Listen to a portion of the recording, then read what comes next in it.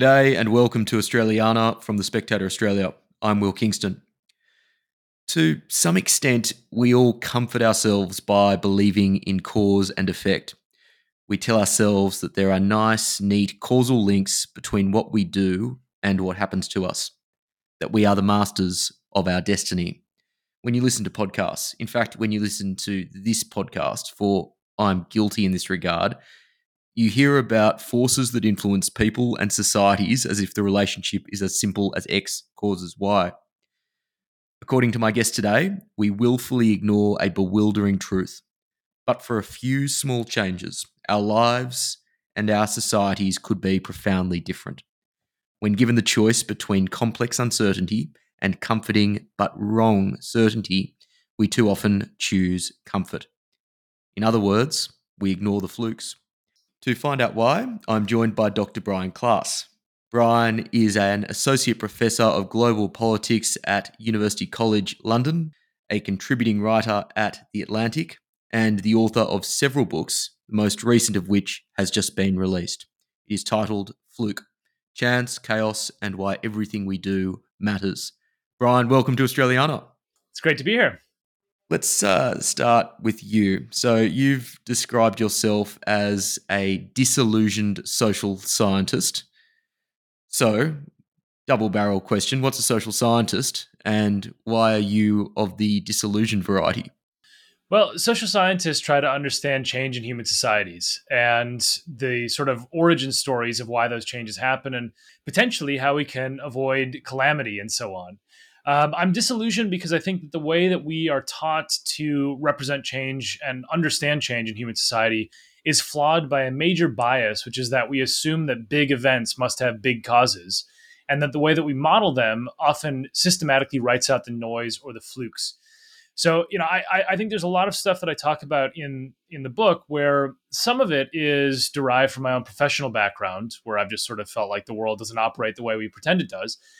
And some of it is from this story that I opened the book with, which is a story of a woman in Wisconsin in 1905 who has a mental breakdown and murders her children. Unfortunately, she kills all four of her kids and then takes her own life. And the reason I mention that is because this is my great grandfather's first wife, and he came home to the farmhouse in Wisconsin in 1905 and found his whole family murdered. And he remarried a few years later to my great grandmother, and that's why I exist. It's also why you're listening to my voice.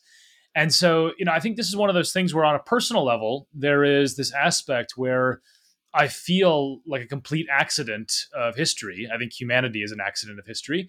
And therefore, that has been percolating in my mind alongside this aspect of how social science tells neat and tidy stories about cause and effect, which I just think are wrong very often. To what extent does this research and your thinking invalidate social science, or to what extent does it perhaps reshape how we should look at it? Well, I hope it doesn't invalidate social science. I mean, I believe very strongly in social science. It's the only tool we have to navigate an uncertain world and try to avoid catastrophes. But I think, the goals of social science, I think, are at a crossroads right now. And what I mean by that is a lot of social science methods are trying to get ever greater mathematical models to have ever greater certainty in the causal patterns to explain the past, right? The way that we understand change is we basically look at what happened in the past, and then we sort of say, okay, well, this fits the pattern. Here's our elegant equation that fits the pattern. I mean, the problem to me is that that's not what social science is for, in my view. My view is that social science is to solve problems. Like that's why we do it.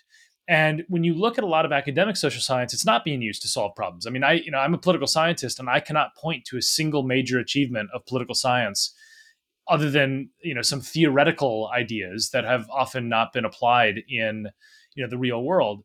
And so, of course, there's policy intervention that social scientists and political scientists make all the time, but I think it's a world where we're really disengaging from it for theoretical reasons to sort of chase what I call as the holy grail of causality.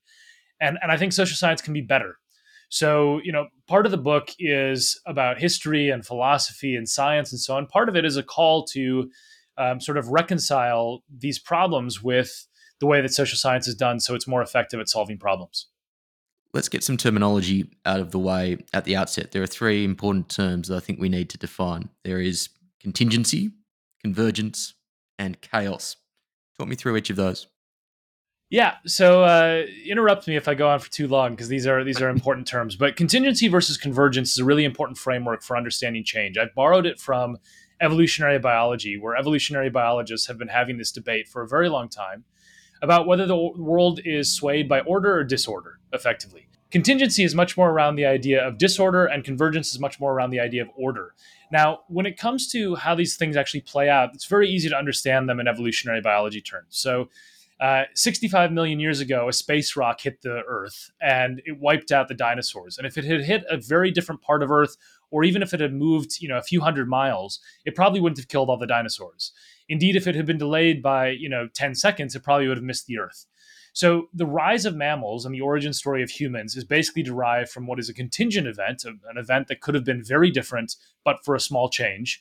If there had not been this asteroid from the Oort cloud in the distant reaches of space that wiped out the dinosaurs and made it possible for us to emerge. So contingency is this idea that you have this small change and then the whole world is different, right? Convergence is a totally opposite theory, which is basically that the noise of life gets wrinkled out in the sort of margins, and you end up in this position where everything converges towards a inevitable endpoint. So my favorite example of this in evolutionary biology is that if you were to take an octopus eye and a human eye and observe them side to side, they're unbelievably similar. Even though evolution has been operating on 600 million different years of the branch of life rather has diverged 600 million years ago. So we're on totally different lineages in the sort of tree of life. And yet we came up with the same eye. And the reason that happened was because it worked, right? So the forces of order just sort of whittled down bad solutions to vision and came up with the same good solution twice. So when you think about this in human terms, I have this idea called the snooze button effect, which is to say that if you wake up, in the morning and you're tired and you slap the snooze button, and then you imagine redoing that moment in your life and you don't slap the snooze button, the question is, does your life unfold in a profoundly different way, or is it mostly the same? And if the snooze button changes your life, then it's a contingent moment. If it doesn't, it's a convergent moment. I think basically all moments are contingent. I mean, one of the arguments of the book is that every little thing that is happening is slightly changing the way that both history and your life will unfold. But let's put that aside for a second. And the reason that I think that is because of chaos theory. So this gets to your third question. And chaos theory is a scientifically verified aspect of complex systems, which basically says that small changes can have enormous effects over long time scales. And sometimes they don't have to be that long, right? So, like, we know this with weather, that we can't predict the future of weather beyond 7 to 10 days. And that's because of chaos theory. If there's an even tiny mistake in the model, the wind speed is off by a millionth of a mile an hour, or the temperature is off by a millionth of a degree, over time, the model will get radically different depending on that small fluctuation in measurement. So what's called sensitivity on initial conditions, that's the formal way of describing chaos theory, is something that I think affects human societies as well. So I think the ripple effects of many different things that we do are changing the future. And the example I open the book with is a story from 1926 in Kyoto, Japan, where a couple goes on vacation, falls in love with the city, and then 19 years later, the husband is Henry Stimson, and he's America's Secretary of War. And he's told by the Target Committee that they have picked Kyoto, his sort of pet city, to drop the first atomic bomb. And he twice meets with President Truman to get him to take Kyoto off the bombing list. And so the first bomb falls on Hiroshima instead. And it's, a 19-year-old vacation has this ripple effect that then later on ends up producing mass death in one city rather than another. So that's chaos theory in human terms. And I think it's something that we don't take very seriously in social science for a very simple reason. It's really, really hard to model. But I don't think that means it's untrue. I think it's actually the way the world works. It's just that we pretend it isn't, because then we can model much more easily with 5 or 6 obvious big variables. And we'll get back to modeling in a bit, because increasingly it seems to control more and more aspects of our lives. On contingency and convergence, you've said that there has now been a fair bit of, for a long time, been a debate in several disciplines, but we are closer to actually working out the relationship between the two. And there's that nice term that I've heard you refer to, contingent convergence. Talk to me about that, and perhaps weave in the long-term evolution experiment. Yeah, so this one is it's a tricky one to make people riveted by bacterial experiments with E. coli. But this idea I find so unbelievably fascinating. So I'll give it a shot. So contingent convergence is this idea that the way that the world works is partway between disorder and order. And therefore, when the disorder happens, when the contingent moment happens, the pathway of change shifts. But then within that new path, there's going to be some order. So, you can think about this in human terms like you drive to work and most of the time it takes the same amount of time. Every so often you get in a car accident and your life might change forever, right? So with this long-term evolution experiment, what they did that was really elegant and smart was they said, let's figure out which one of these is actually playing a bigger role, contingency or convergence. So they take E. coli, right, this bacterium, and they clone it 12 times. So they basically got 12 identical populations of E. coli in these different flasks. And this starts in the 1980s. It's been going on for a really long time. And E. coli reproduce so quickly that it's basically the equivalent of almost 2 million years of human history that they've evolved now in this experiment. Now, what's beautiful about this is it's just a completely controlled environment. So all there is a solution of glucose, which is the food for the E. coli, and citrate, which stabilizes the solution. And every single day, they just give them the same solution over and over and over and over. Now, for the first, 12 to 15 years, I can't remember the exact date, but for the first bit of the study, it looked like convergence had just won the question, right? Because all of the different 12 populations were slightly different. There was change, but they were all converging towards better fitness at eating E. coli. So they were basically getting better at eating the sugar, right? Now, all of a sudden, one day, a postdoc researcher comes in, and one of the 12 flasks is totally cloudy. And somebody thinks, okay, it's been contaminated. Let's throw it away. So they restart it from a previous generation because they freeze these things to make sure that they have snapshots in time to be able to redo bits of the experiment if they need to. So they rerun it. And all of a sudden, a little bit later, it turns cloudy again. And they're like, okay, this wasn't contamination. Something is going on with this flask, one of the 12. So they sequence it. And what they find is that this one of the 12 populations has evolved the ability to eat citrate, which it shouldn't be able to do, right? This is supposed to be a stabilizer, not a food. But when they sequenced the genome, what was really amazing was that the chain of events that made this possible was 4 completely neutral mutations. They didn't give the E. coli any benefit whatsoever. And then the 5th mutation allowed them to eat citrate. So it's like you imagine this like house of cards with 4 things stacked in just the right way, totally randomly. And then they have this one little mutation and boom, now it can eat citrate. And the deal is that every time that you look at that population forever, it's different from the other 12, from the other 11. And it's better, right? It's more fit because it can eat this new food source. So contingent convergence is saying, look, there are these patterns in the world. There is order in the world. The populations evolve roughly in similar ways for a while, but then boom, all of a sudden something changes, and that citrate population is totally different forever. And so I think that's a nice framework for thinking about social change, that you can have, a moment where it's like, yeah, here's the US plugging along, the economy doing its thing, and then boom, September 11th happens, or the financial crisis or the pandemic. And contingent convergence is sort of that, the diversion of the path and then the forces of trends and constraints and so on once you divert paths and proceed with the unfolding of history. For perhaps the people who aren't as strong with their science knowledge, I was trying to think about what the closest equivalent would be at a human level. And the best I can come up with is twins to try and explain contingent convergence. And you mentioned twins in the book. Put contingent convergence or discuss contingent convergence in the context of twins. Yeah, so I mean, there's a lot of things that are convergent about the genome of identical twins. Obviously, it's identical, and so you would imagine that there's going to be massive similarities in how their lives unfold. There's a quote that I put in the book from a scholar at King's College London who just says, look, let's imagine these 2 kids are completely identical genetically, and they're sitting in the same classroom, and one of them is listening to the teacher read a poem. And at that moment, as the one twin is just absolutely enamored with this poem and finds it really moving, the other one gets distracted by a bird flying out the window, or flying near the window, right? And the idea is, okay, well, maybe the distracted twin gets an interest in birds or doesn't get an interest in poetry, and the other one does, and all of a sudden their lives shift, right? So there's the forces of order in the genome and so on, which obviously does play a part in our life script. But there's also all these little experiences. And I think that the example there is one that's so small that it's really profound. But of course, twins have different experiences. They get a different girlfriend or boyfriend or whatever it is. And all of a sudden you have, their lives diverge. And so I think this is something that we intuitively accept. I think all of us understand that our lives have these divergent pathways, but there's some order within them. I think what's bizarre is that when we tell the stories of our lives, we basically write these things out, right? Because the mentality we're supposed to have is that we're the masters of our destinies. And so we picked our path through life. And I think it's just a complete lie. I mean, I think there's aspects of this that do affect our trajectories. Of course, we make choices about like where to go to school or who to marry or whatever. But like, this is something where there's massive amounts of contingency embedded in it. And some of it's invisible, some of it's stuff you never see.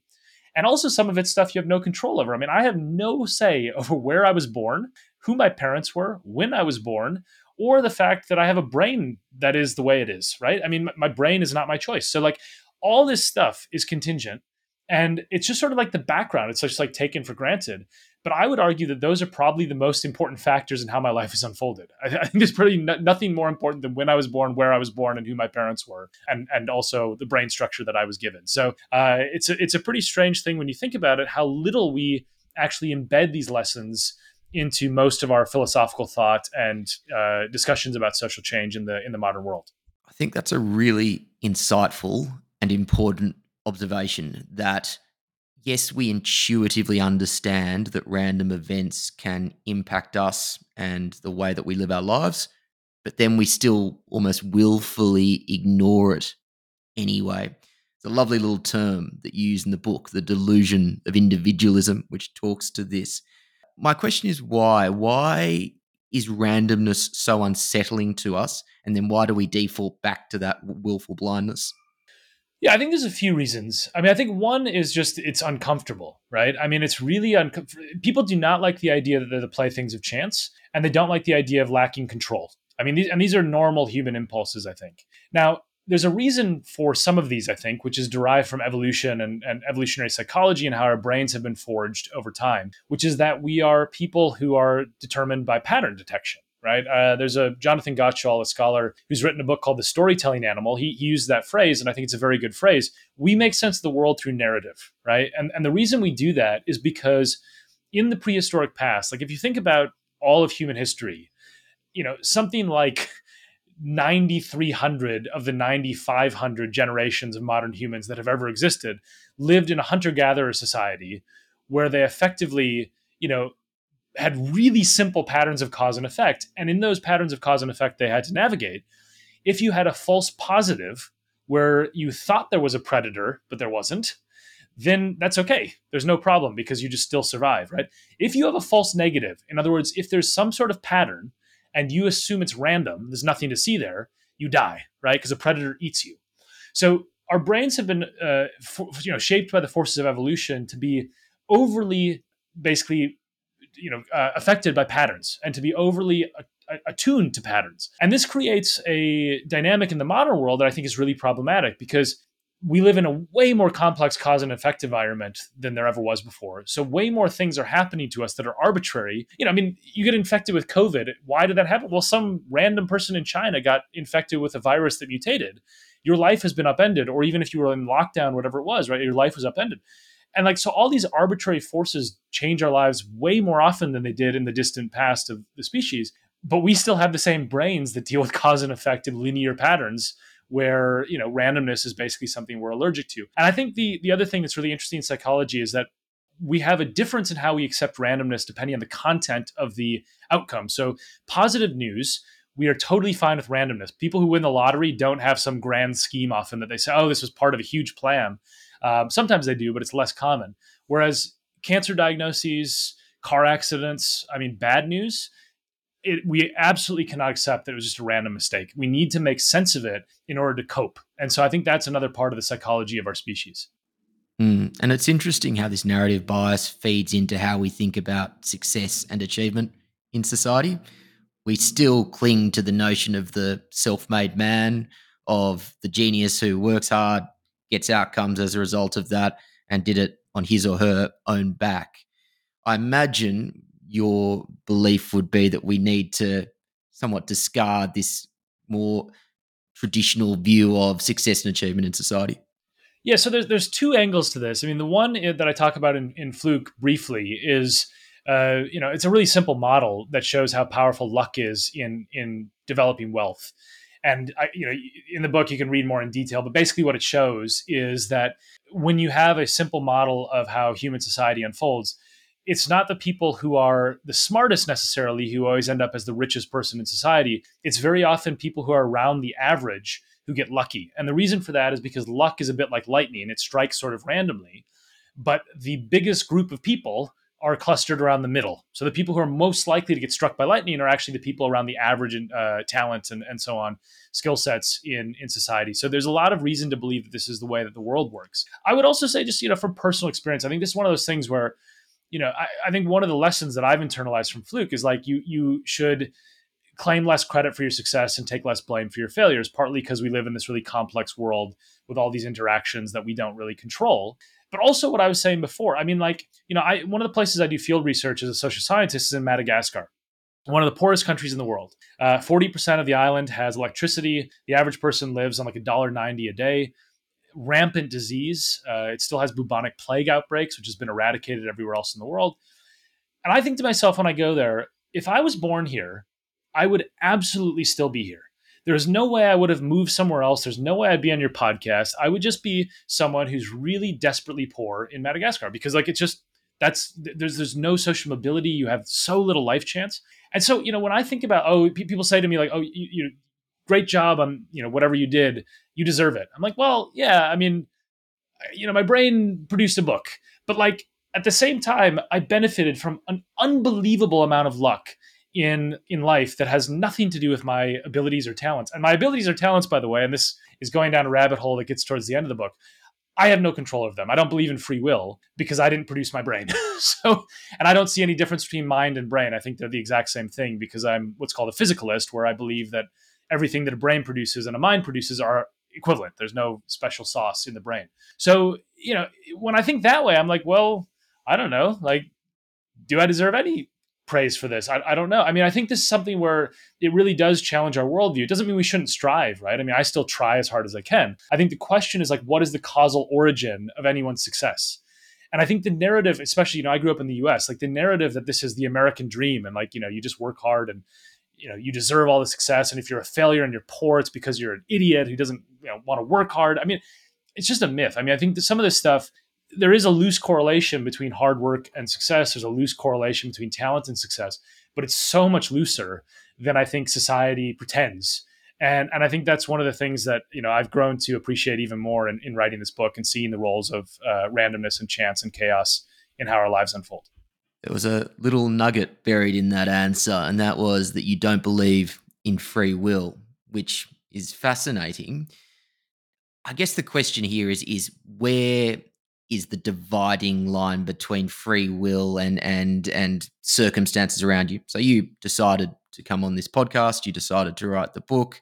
There are obviously certain things that you can make conscious decisions about. Expand on that belief for me and where I guess you see the dividing line between free will and being constrained by forces outside of your control. Yeah, so the free will debate is one that is endlessly divided by definitional quibbles. But what it really boils down to is what is the origin of human decision making, right? The ultimate causal origin of it. Okay, so yes, humans decide things all the time. Our brains make choices, and then we implement them. Right now, the thing that I think is the area where I don't believe in free will, and this is the fundamental problem, is I don't think there's some special thing inside of my head that is not my brain. I think it's just my brain, and I have no causal control over my brain. In other words, like there's a chemical reaction happening in my brain right now, which is producing my speech. And if I tried to stop cell division in my brain, if I tried to change the chemical content of my brain, I couldn't. It's a complex chemical structure and set of neural networks that has been shaped by my genes, my upbringing, my experiences through life, which all shift my brain slightly. And then that produces my behavior. So the divide here is, and this is the way that a lot of people think about free will, but I don't think there's a scientific basis for it, is a lot of people think of themselves as sort of like a disembodied self that is separate from their brain. It's why we have the word mind as a different word from brain, right? Now, linguistically, it makes sense because we feel like we're a mind. We don't feel like we're a brain, right? I think it's a complete mistake to believe that. I think there's no difference. I mean, in the past, if you believed in the soul, and some people still do today, of course, and I'm not trying to insult people who are religious believers. I'm not, but if there are people out there, it's a difference of opinion here. I think that if you believe there's a soul, then you could have free will, explained in some way that would be separate from the brain, because there would be this non-physical entity in your head or in your body, your soul, that could somehow control your brain. And because I don't believe in that, I don't believe there is free will in the causal origin story of why I do things. So, like the idea here is basically it doesn't mean I can't make decisions. Of course I can. It's just a question about, do those decisions derive from something that is not a physical set of matter, which is basically my body, mostly controlled by my brain. So that's the issue here, right? And I think this is something where there's questions around the way the world works, which I talk about in Fluke towards the latter chapters, and how cause and effect operate. I think most scientists believe one of two things: either that there is no free will, as I've just described, or there is free will because what we mean when we say free will is that we can pursue our preferences. Okay. So one of the ways they say it is we can't want what we want, but we can will what we will. And it sounds like this, BS philosophy stuff, but it's basically saying you can't control whether you like something or not. You can control whether you pursue something that you like. And that is still free will in our definition. So like I give the example in the book, I watched this film Gettysburg when I was 8 years old, and then went to the Gettysburg battlefield, the US Civil War battlefield. And I was like utterly hooked. And I like wanted to become a Civil War reenactor. My parents thankfully saved me from social suicide and didn't let me do that. But like, I subscribed to like 2 magazines about the US Civil War, like when I was an 8-year-old. Now, I did not wake up one day and be like, the coolest thing to be as a child is like a Civil War aficionado, right? It's like, it's totally bizarre. But like, I was just drawn to it and I had no control over it. It's like, so to me, those sort of moments are like, you think about like thirst, like when you feel thirsty, we accept that like you're not consciously saying like, I would love to drink some water. You're just like, I'm thirsty. And I think that basically all of human behavior is equivalent to that impulse for thirst, but we just rationalize it through conscious thought in a way that gives us the illusion of control. That's basically what I think about free will. There's a risk here, and it's a risk that I'm sure you were cognizant of when you were writing the book, and that is that type of attitude can be misinterpreted as a form of nihilism. I have no free will, so what's the point? Or alternatively, it can excuse bad behavior. I have no free will, so I'm going to go out and do something which is bad or wrong or illegal.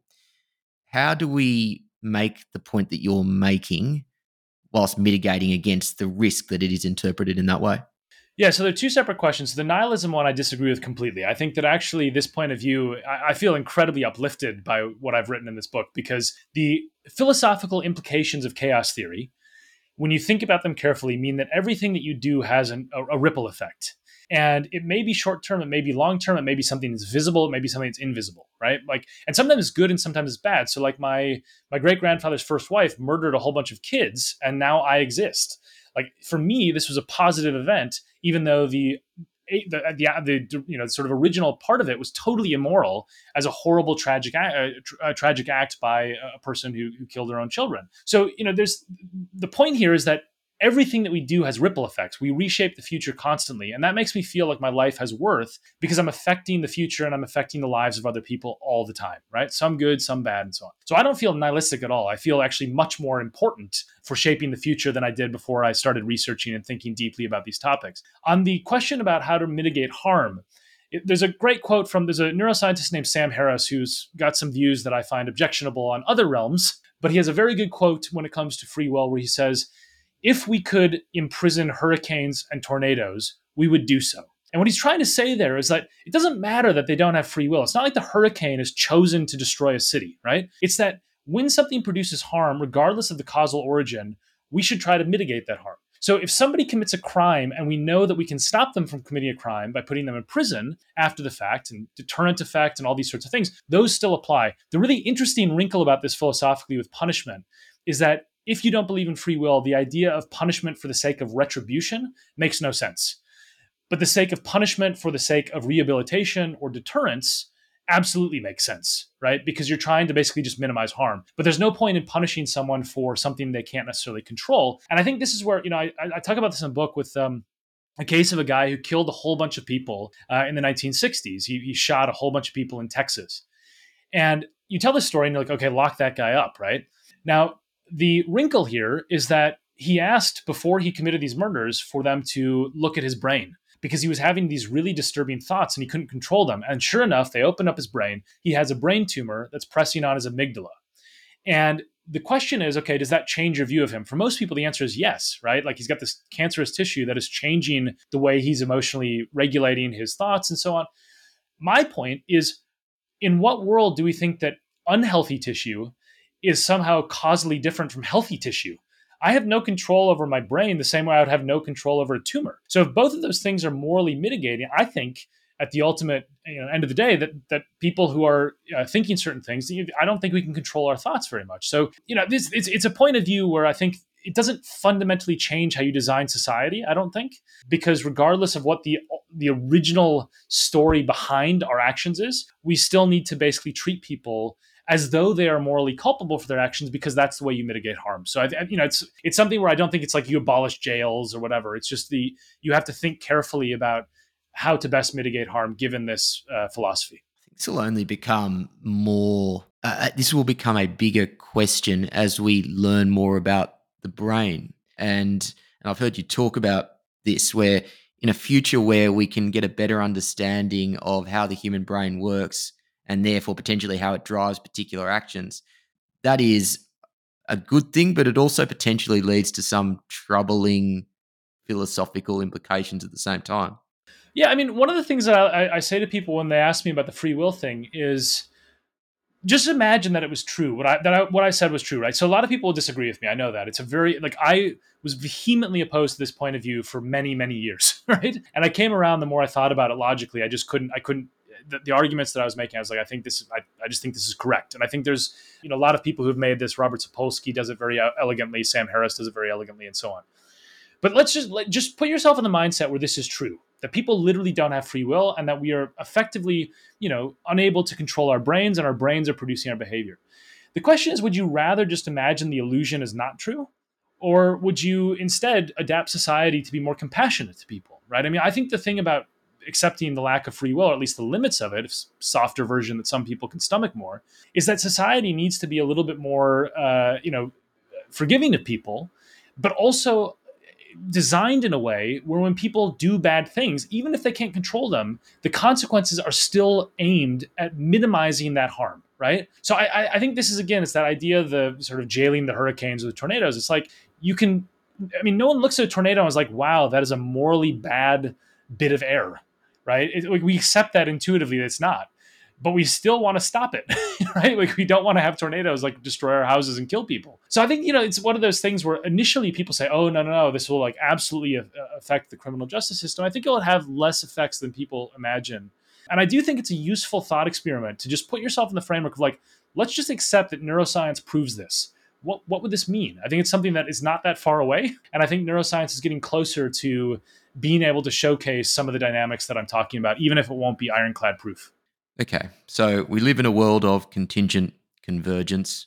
We probably have much less control over what happens to us and potentially even what we do than what we may think.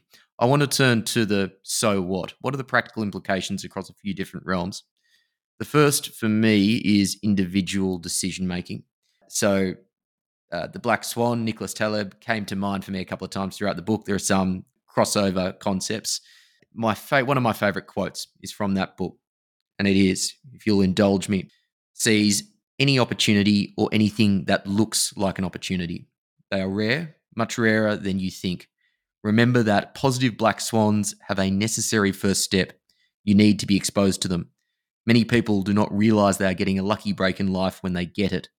Collect as many free non-lottery tickets, or those with open-ended payoffs, as you can, and once they start paying off, do not discard them." I guess that's a elegantly phrased way of saying you make your own luck. Do you believe you make your own luck, or do you believe that is falling into the we define our own destiny trap?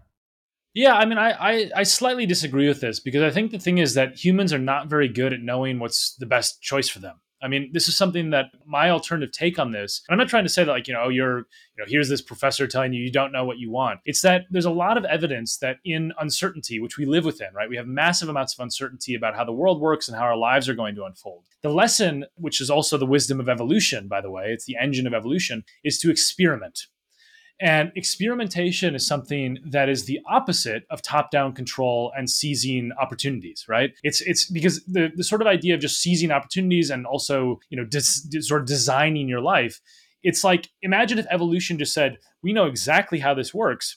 It would not have the benefit of all the random experimentation that produced an incredible diverse array of different types of life that all survive, right? And so in human terms, the way I describe this is a few examples in the book, but one of them is this aspect of a study that was done by economists where they looked at a tube strike that happened in London. So the subway shuts down, nobody can get to work using their old method, so they have to find a different way to get to work, right? It's forced experimentation. And what the economists found using anonymized mobile phone data is that 5% of the population of London ended up sticking with the new plan of how to get to work because they realized it was better. So they had thought they knew the best way to get to work, and then they were forced to experiment, and 5%, I mean, a huge number of people had now chosen a different pathway to work that they stuck with then, right? And so the lesson there is that sort of forced experimentation is at odds with us saying, oh, I know what I want and I'm going to go get it. And I think one of the things that I realized in my own life as well is a lot of the best things that have happened to me have been random. They've been chance events, chance encounters, a conversation with someone, a meeting with someone that diverted the pathway of my life. And if I tried to sketch everything out in advance, I wouldn't be where I was, and I also wouldn't be able to respond to the flukes of life in ways that, oh, but that's actually really nice. I hadn't thought about that, but it turns out I like it, right? So I think there's a sort of self-help world that is telling you something that's at odds with my worldview, because the self-help world says, you make your own luck, have a checklist existence where you optimize to the absolute limit. And if you only do these 5 things, then you'll be rich and successful. And I think, there's a lot of people for whom that advice is really poor, where it's not necessarily the best advice for how to live their life. And it's also a one-size-fits-all approach that asserts control over an uncontrollable world. I think the lesson here is to have a bit more resilience. And I can talk about this more in societies in a minute if you want to. But in our own lives, I think this aspect is, yeah, you're going to get lucky sometimes. If it works for you, fine. But experiment more. I think experimenting is a really, really important aspect of navigating uncertainty. That makes sense. And as an aside, having endured the London Tube many times in my life, I can completely understand the rationale of the 5%. Okay, so an experimentation mindset and resilience are 2 attributes of, I guess, people that would handle flukes well or have a tendency to handle flukes well. Are there patterns? And again, I'm conscious of using the word patterns now, but are there patterns amongst people who potentially don't handle flukes well? The flip side of that coin. Yeah, I mean, I think it's difficult to generalize psychologically, but I would say that people who believe that they can control their lives in every way, control freaks and so on, are way less resilient. I mean, it's because the thing that pattern of behavior is reflective of a worldview where you already know the right path through life, right? Like you already know this is the way I want to go through life, and I just have to get it. And if I don't get that path, then everything is falling apart and I'll be sad, right? I'll be upset. And I think that's the kind of mentality that actually makes you way less resilient, but also way less happy. I mean, I think control freaks are often not the happiest people. And I think the reason for that is because they live in an uncontrollable world. So you get all this stuff thrown at you. The pandemic hits you and you're like, what am I supposed to do with this? I can't control anything, right? This is why so many people were disoriented during the pandemic, is because the myth of control just stared sort of stared them down in the face. Is like, hold on, it is a myth. You really cannot control your life because this random person in China has gotten infected with the virus, and now everything that you thought was going to happen for like the next 2 years is different. So I think there's this aspect of this where also the mentality that I think, I mean, this is where the final chapter of the book gets into a bit of life advice and some of the pontificating around how to live in uncertainty. And it's something I've very much, changed about my own life and so on in writing the book, letting go a bit of control in my own life and so on, is that, I think especially growing up in the US, like there's a quote in the book by a philosopher named Hartmut Rosa where he says that the lesson of modernity that we're all told is to basically grab as large of a share of the world as you can possibly obtain, right? And that's how most of our societies are set up, and it's how most of like success metrics are set up. And actually, like I think that's not true for a lot of people, that's going to produce the maximum happiness. I mean, like a lot of my happiest moments in life, I was actually totally broke. I was, super broke as a PhD student, like, almost getting a payday loan because I had no money. But I was really happy. I was with interesting people. I was talking to people who I really liked and spending time with them. I was also in moments where, writing this book, happiest moments were walking my dog and going camping. And, I just think back on this stuff and I'm like, I think there's a lot of people who are told that the only way to live a good life is to have top down control where you maximize your share of the world. And I think if you accept sort of interconnectedness, which I talk about in the book, and also these sort of flukes that divert our trajectories, you're more willing to roll with the punches. You're more willing to let go. And I think you have a more resilient path through life.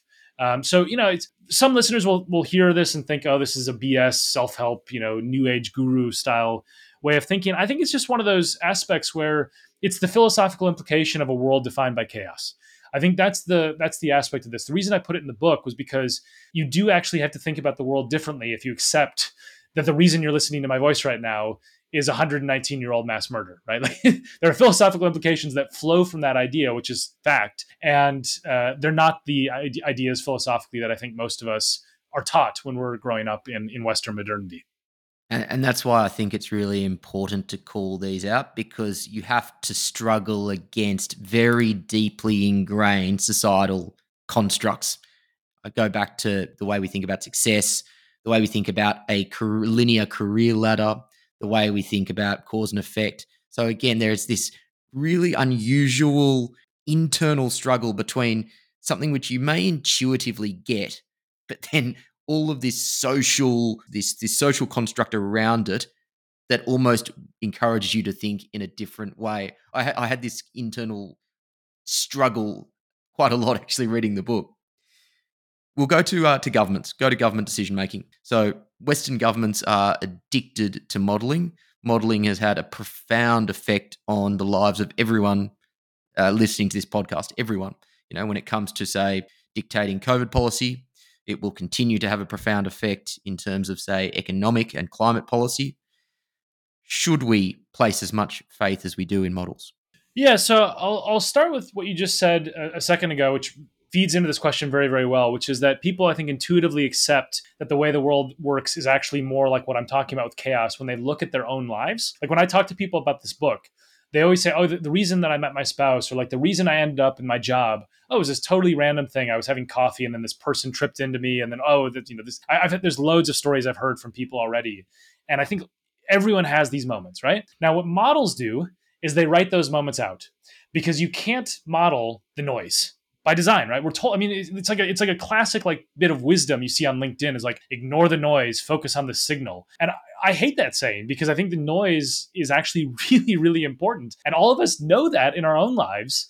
But then when it comes to like, oh, let's like blow this up to the entire world, or the way the economy works, like, no, the noise is unimportant. Ignore it, right? So what models do is they allow us a possible way to navigate an uncertain world that is sometimes useful, but always wrong. This is a quote from George Box of saying that all models are wrong, but some are useful, right?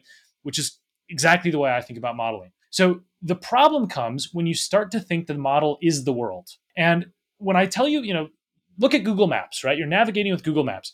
Nobody in the world thinks that Google Maps is nature, right? They're not like, oh, wow, like, now that I'm in my Google Maps environment, I can understand the forest, because they know that there's just a green blob on the screen that is not the forest.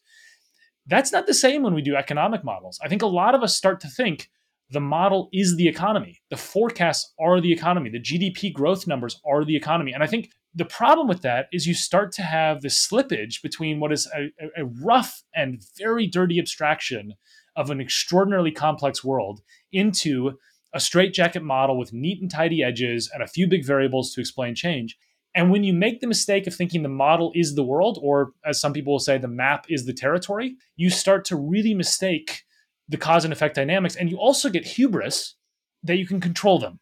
And this is where the danger comes into my mind, because if you think you perfectly understand the economy, then you will optimize to the absolute limit. And I talk about the perils of this in Fluke in a different chapter on something called self-organized criticality in the sandpile model, which I won't go into the details. But the point is that if you think you know the system and you perfectly understand it, which is what models can seduce us into believing, you will squeeze every ounce of inefficiency out of the system, and every optimization possible change that you can make, you'll make. but that means the system becomes brittle. And so I worry, and I think this is borne out by the 21st century, that we have designed systems that are inevitably going to be swayed by black swans and shocks way more often than they used to be, because the social systems we've engineered have no slack.